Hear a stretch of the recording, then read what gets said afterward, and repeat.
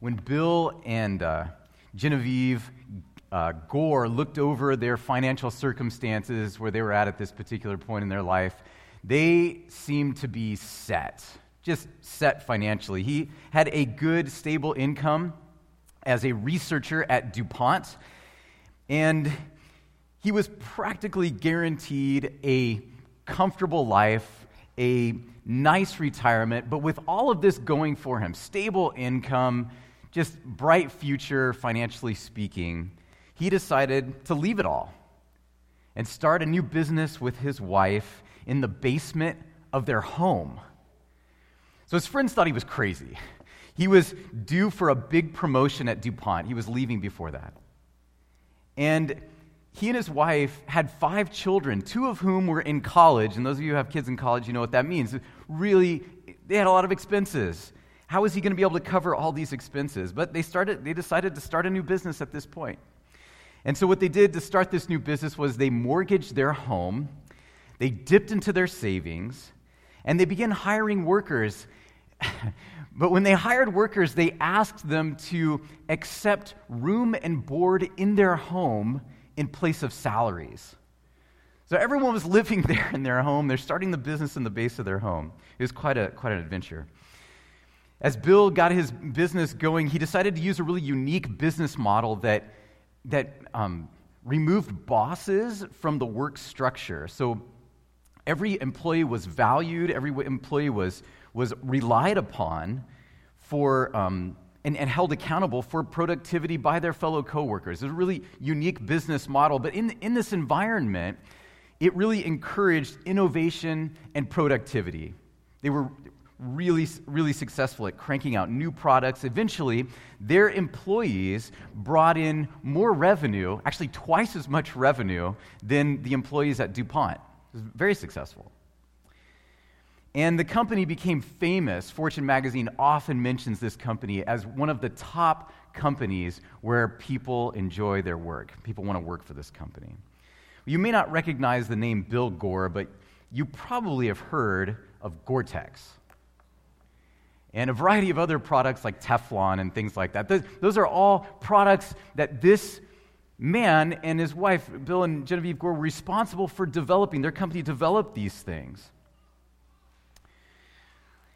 Had Bill Gore decided to play it safe and remain at DuPont, he would have missed out on the experience of building a multi-million-dollar company with thousands of employees who love going to work every day. Yeah, playing it safe, there's a place for safety. Certainly, we should hold on to assets in a proper way. Certainly, we should save money in proper ways. But if comfort, if holding on to what we have is our primary goal, if that's our main reason for doing what we do, then we run the risk of being disappointed, because there's more to life than living for temporary things. You were made for a greater purpose. You were made for something eternal. If you're just joining us today, we're in the middle, lately we're in the middle of this sermon series called Welcoming Abundance. We've been talking lately about this concept of stewardship. And the Bible says a lot about money. It encourages us to work hard. It encourages us to prosper financially, because God wants us to be blessed in every way, including our finances. Jesus himself said, I have come so that we can have, he's giving us, humanity, by his coming to this earth, abundant life. That includes our finances. Jesus is interested in this. But if our primary concern, if our main concern is being comfortable and having nice things, we actually risk missing out on the abundant life. So we're going to talk about a teaching from the scripture today about how we can experience this abundance that God wants for us to have. The title of the message this morning, as you've heard it already in our service today, is Saved from Playing It Safe. And before we get into the Bible, I'd like to just pray here. Heavenly Father, I'm so grateful. I'm so grateful for the risks that you take. And I pray that as you take a risk on us sharing your truth with us, I pray that we would be receptive. We ask that your Holy Spirit would prevail in our hearts and that we would receive words of abundant life. In Jesus' name we pray. Amen.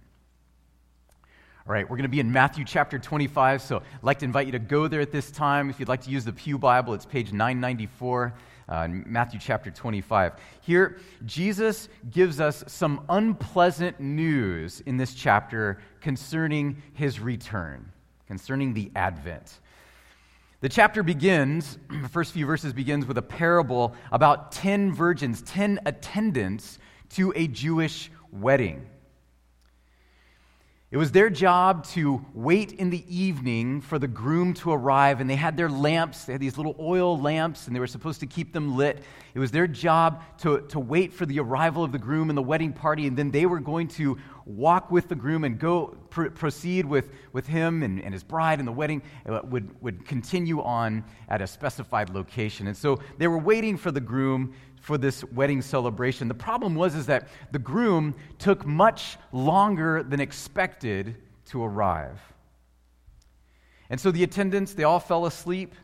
And at midnight, when the groom finally showed up and the cry went out, "The groom is coming!"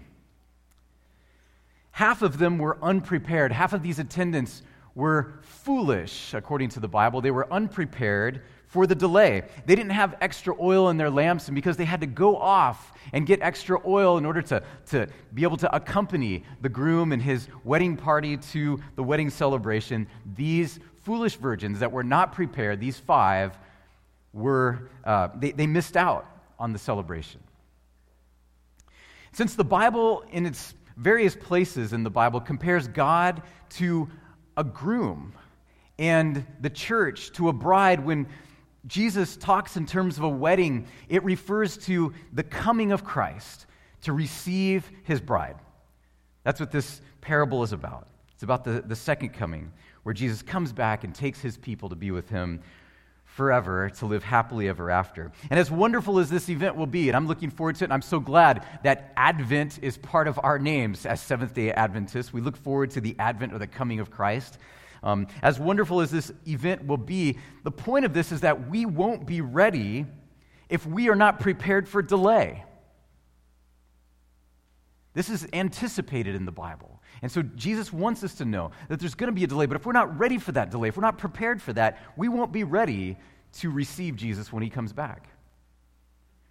To save us from being unprepared, because God wants everyone to be saved, Jesus teaches us to risk everything for his cause. Listen to what he says in this parable, starting with Matthew, in chapter 25 of Matthew, starting with verse 14. I'll read to verse 18. Jesus speaks here. "Again, it will be like a man going on a journey who called his servants and entrusted his wealth to them. To one, he gave 5 bags of gold, to another 2 bags, and to another 1 bag, each according to his ability. Then he went on his journey.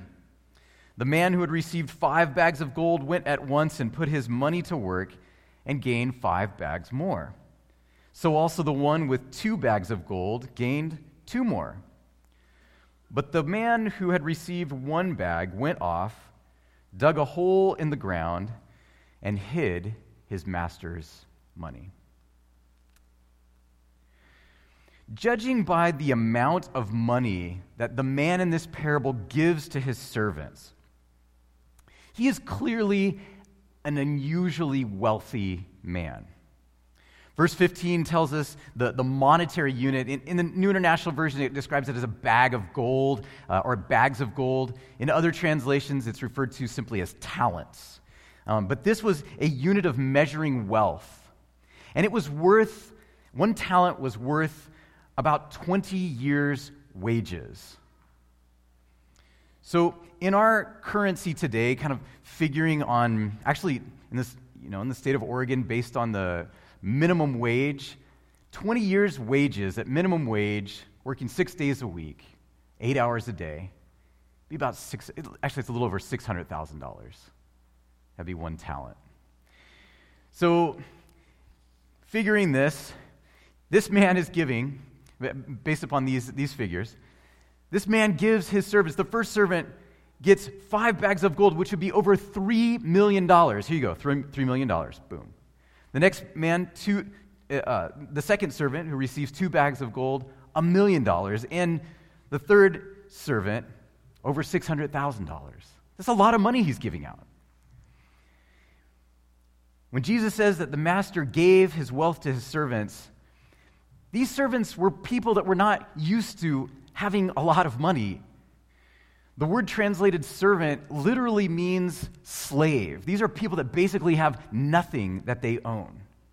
And he's giving them huge amounts of money. They basically have nothing, and yet the master entrusts all this money to these slaves. But not only does he give them lots of money, what's interesting as we read the parable is that the master doesn't seem to be very concerned about what the slaves would do with it. Notice the master, when in this parable, he doesn't lecture the slaves as he's giving his money. He doesn't say, all right, I'm going to give you a lot of money, but it's going to be just for a trial period. I'm going to be looking over your shoulder for a few months to make sure that everything goes smoothly. Then when I get some good evidence that everything is going to be fine, then I'll go on my journey. He doesn't do that. He simply gives them huge amounts of money and leaves. It's as if the master in this story fully trusts these slaves to know what the right thing to do would be with his money.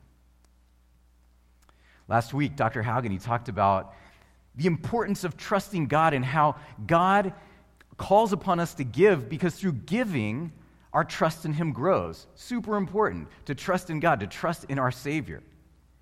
But in this parable, God takes a different look. He gives us a different perspective on this issue of trust. In this parable, Jesus highlights how God actually trusts us. Consider for a moment what God has entrusted you with. He has given to each person the power to choose. And you can exercise this power to choose to do some really amazing things for other people and do amazing things in this world, to do some really good things. But you can also exercise this power to choose to do things that are really not so amazing. You can do great evil with your power of choice. If you're a follower of Jesus this morning, God has entrusted you with the responsibility of representing him. Think about that for a moment. What you do and what you say has influence to either lead people to Christ or lead people away from Christ. This is a huge responsibility. God has given us resources. He's given us time. He's given us skill. He's given us financial resources. He's given us influence. And he's done all of this knowing full well that each one of us have the capacity to make mistakes, and we each have the capacity to deliberately make bad decisions. And yet God trusts us. If God was all about playing it safe, he would not be trusting sinful people with his wealth. But even though this is a really big risk that God is taking with each one of us, he takes this risk responsibly. I'd like to highlight something in verse 15 here. It says that he gives these big sums of money, but he doesn't just do it however. He doesn't just randomly bless people with his wealth. He gives according to our ability. God created you. He knows what your ability is. And that's a really good thing because sometimes he has a better awareness, I would say all the time. I would argue all the time that he has a better awareness of our abilities to manage wealth than even we do ourselves. And so he gives us huge gifts. He gives us large amounts of resources, but it's based upon the ability that he understands each one of us has. So whether you are a 5 bags of gold kind of person, or whether you're a 1 bag of gold kind of person, the bottom line here in this parable is that either way, God gives us all a lot to work with. He doesn't give small sums of money to his servants. He's giving a lot of money. He trusts us with a lot. The question is, will I use what God has given to us, or will we play it safe? Notice what happened in verses 16 and 17. The man given 5 bags of gold, he put his money to work right away. He didn't wait at all. He said, okay, I've got $3 million here. I'm going to go put it to work. He puts it to work right away. And the Bible says that he received 100% return on his investments. His 5 bags of gold earned 5 more bags. The man who was given 2 bags of gold did the same thing. He went to work right away and used all that he was given. And when he went to work right away and used all that he was given, he saw 100% return again. There seems to be something that Jesus is trying to get across here, that when God gives us blessing, when he gives us resources, if we use it right away and if we use all of it, he's going to bless us. That's the implication here. They all doubled their money when they used it. And these results prove that the master is a good judge of ability. These servants here were wildly successful because they used what God gave them, what their master gave them. Sadly, one servant was too afraid, though, to use his money, and he decided to play it safe. Maybe he was thinking, I'm really too inexperienced as a slave to be managing over $600,000. I mean, $500,000, that's a lot of money. Maybe I'm not worthy to be working with such a big blessing. And so he decided to bury what he was given. In a way, I can't blame him. I mean, the possibility of losing all that money, that had to have been scary. I'm sure his heart was pounding, or his heart would have been pounding if this was a real story. When he was given this much money being a slave, what's he going to do with it? But when God gives us wealth, when God blesses us, when he gives us his gifts, the only safe course of action is to use it.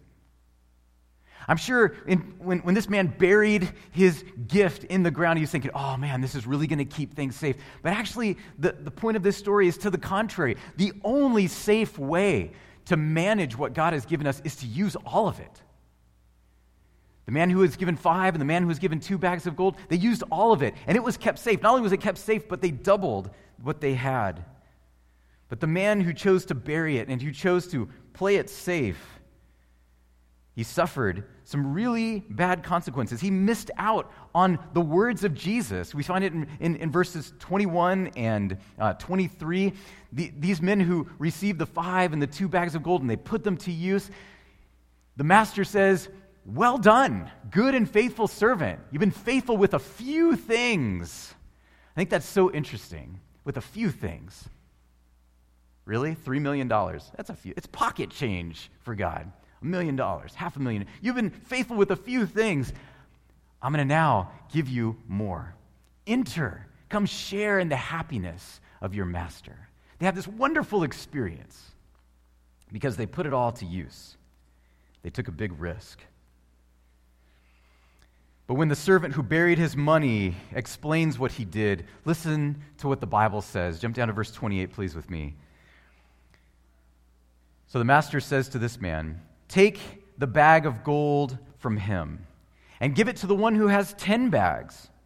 For whoever has will be given more, and they will have an abundance. Whoever does not have, now this man had a bag of gold, but he lived as if he did not have it. He buried it and went on with his life as if he had nothing. Whoever does not have, even what they have will be taken from them. And throw that worthless servant outside into the darkness, where there will be weeping and gnashing of teeth. I hesitated to read this verse to you because it really seems harsh. These are terrible consequences. I mean, what a harsh thing to do to a man. I mean, he played it safe. Couldn't there be worse things? He could have gambled it all away. He could have lost it. He didn't do that.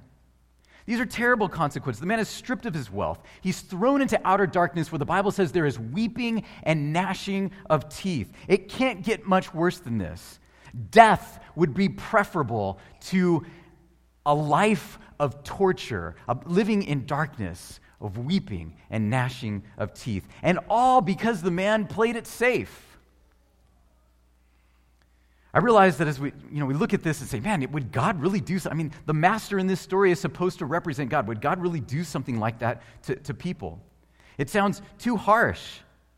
But the consequences that are listed here are actually not a commentary on the character of God. Please don't miss this.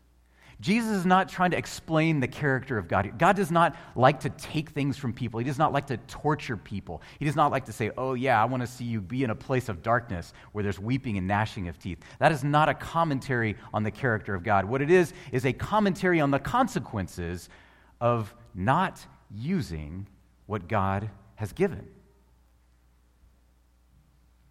When we fail to use what God has given us, the results are miserable. I mean, just think of this in simple terms. If you fail to use the body that God has given you and the muscles that God has given you, they are going to atrophy and you will be miserable. If you fail to use the knowledge that you have, eventually you'll lose it all and it's going to end in misery. It's a miserable place to be when we also do not use the gifts that God has given us, the finances that God has given us. When we live in fear of losing what we have, we miss out on the peace and the purpose that God designs for each one of us. You can have a lot of money, but if you hoard it all and you don't use it for the master, you can be miserable. There's a lot of people to illustrate this. God wants to save us from the terrible consequences of playing it safe. He wants to save us from this misery. And so he gives us wealth, and then he tells us to follow him. When it came to saving us, I'm so thankful that Jesus did not play it safe. He came as a baby. Think about that.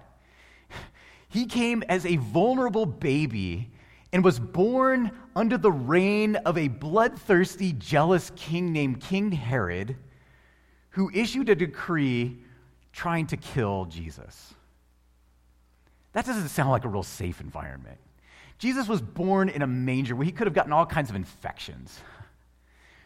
Jesus was given to poor parents who didn't have the resources of the wealthy, and he was disadvantaged in many ways that we would consider, a king should not be raised like this. Jesus took some really big risks in coming to this earth. He came as a human being. He was subject to temptation. The Bible says that he was tempted in all points like as we are.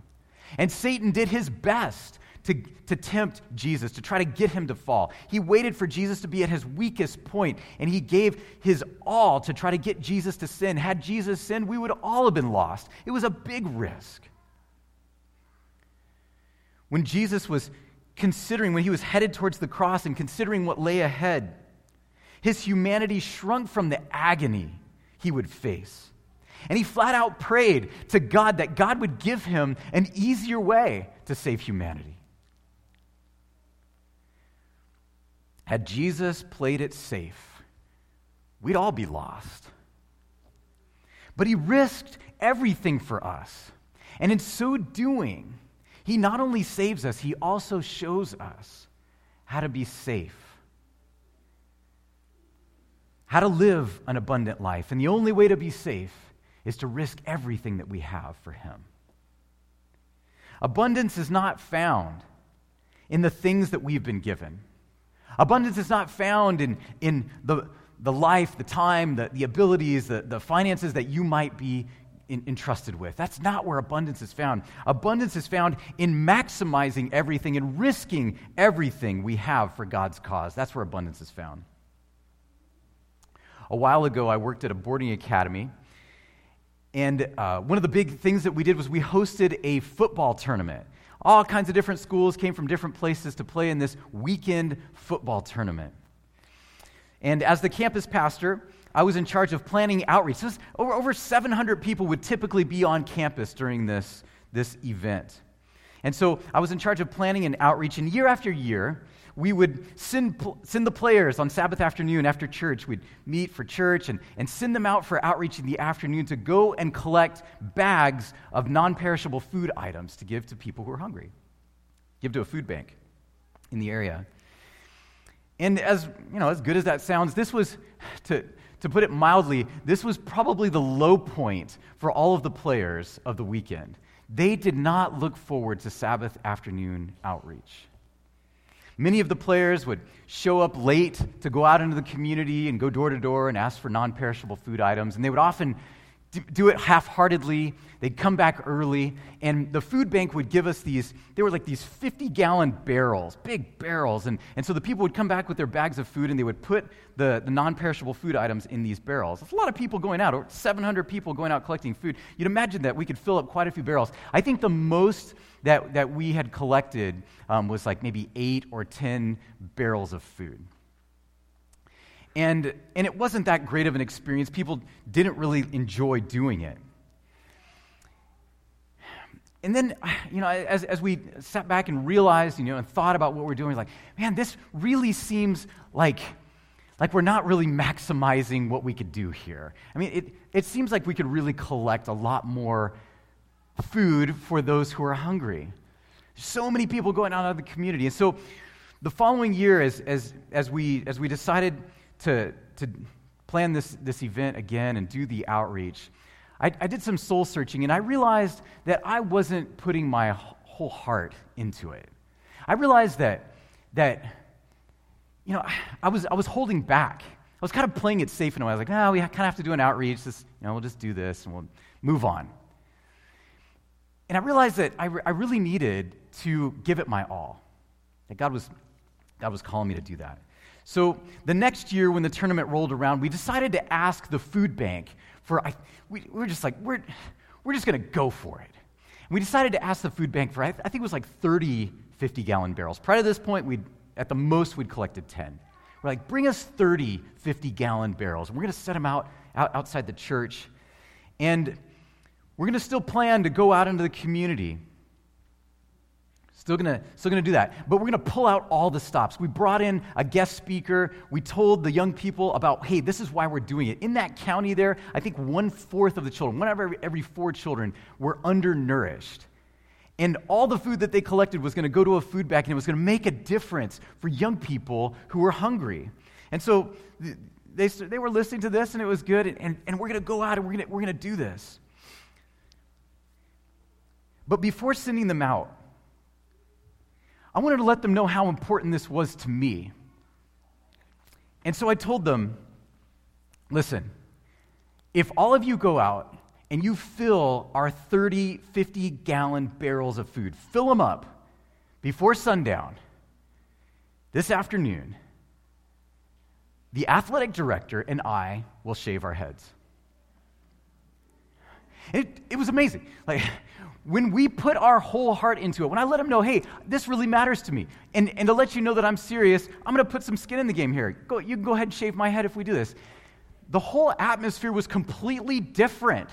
As we finished church and they ate their meal quickly, they're like, get out the shears, Pastor, because it's coming off. They were super excited to get into the vans, and they were like, yeah, let's go. And they were tearing out of the parking lot, and they were coming back with bags and bags of food. And I think before 5 o'clock, we probably could have filled 40 50-gallon barrels. Like, they filled up all the 50-gallon barrels, and there was bags of food all outside of it. It wouldn't fit in the containers that the food bank had given us. So that evening, as everyone showed up for the games, I showed up bald. But I felt so alive. I felt so alive. There's something that happens when we leverage everything that we have for the kingdom of God. I'll tell you why I think it is that I felt so alive, because it was no longer me hoarding on to temporary things that like comfort, things like safety, things like my hair, things that are not going to last forever. I wasn't placing a priority in that. Those things are good. Those things are important. There's nothing wrong with those things per se. But when we put our hope in temporary things, we're going to be disappointed because we were made for eternity. And it felt so good to put my priorities on something so much more important than just my temporary comfort. I think that's what Jesus is trying to get across to each one of us today. He wants us to have abundant life. And even though it's a temptation for us to want to play it safe with the things that we have, he's telling us that the way to abundant life is actually risking everything for him. That's where abundant life is found. If you're tempted to play it safe with things in your life, or maybe you've experienced that in the past, maybe you've decided to bury your God-given potential, bury your ability to bless others, to hold on to it because maybe you'd need it for later. Maybe you're unworthy in some way. Maybe it's just too risky and you're just too scared or you're just underqualified. I want to invite you to consider the point of Jesus' story here. And I'd like to invite you to think about the one who's telling that story, to think about Jesus, to think about the one who risked it all for us. When Jesus died on the cross, he had no assurance that anyone would accept him, but he did it for the hope that we would accept him, that some of us would. He put it all on the line. Consider Jesus when you're thinking of playing it safe. And let his life inspire you to maximize all of your resources for the good of his kingdom, for the blessing of others. This may seem scary, no doubt. It's a scary thing to risk it all. But when we use what God has given to us for his cause, we cannot fail because you're not alone.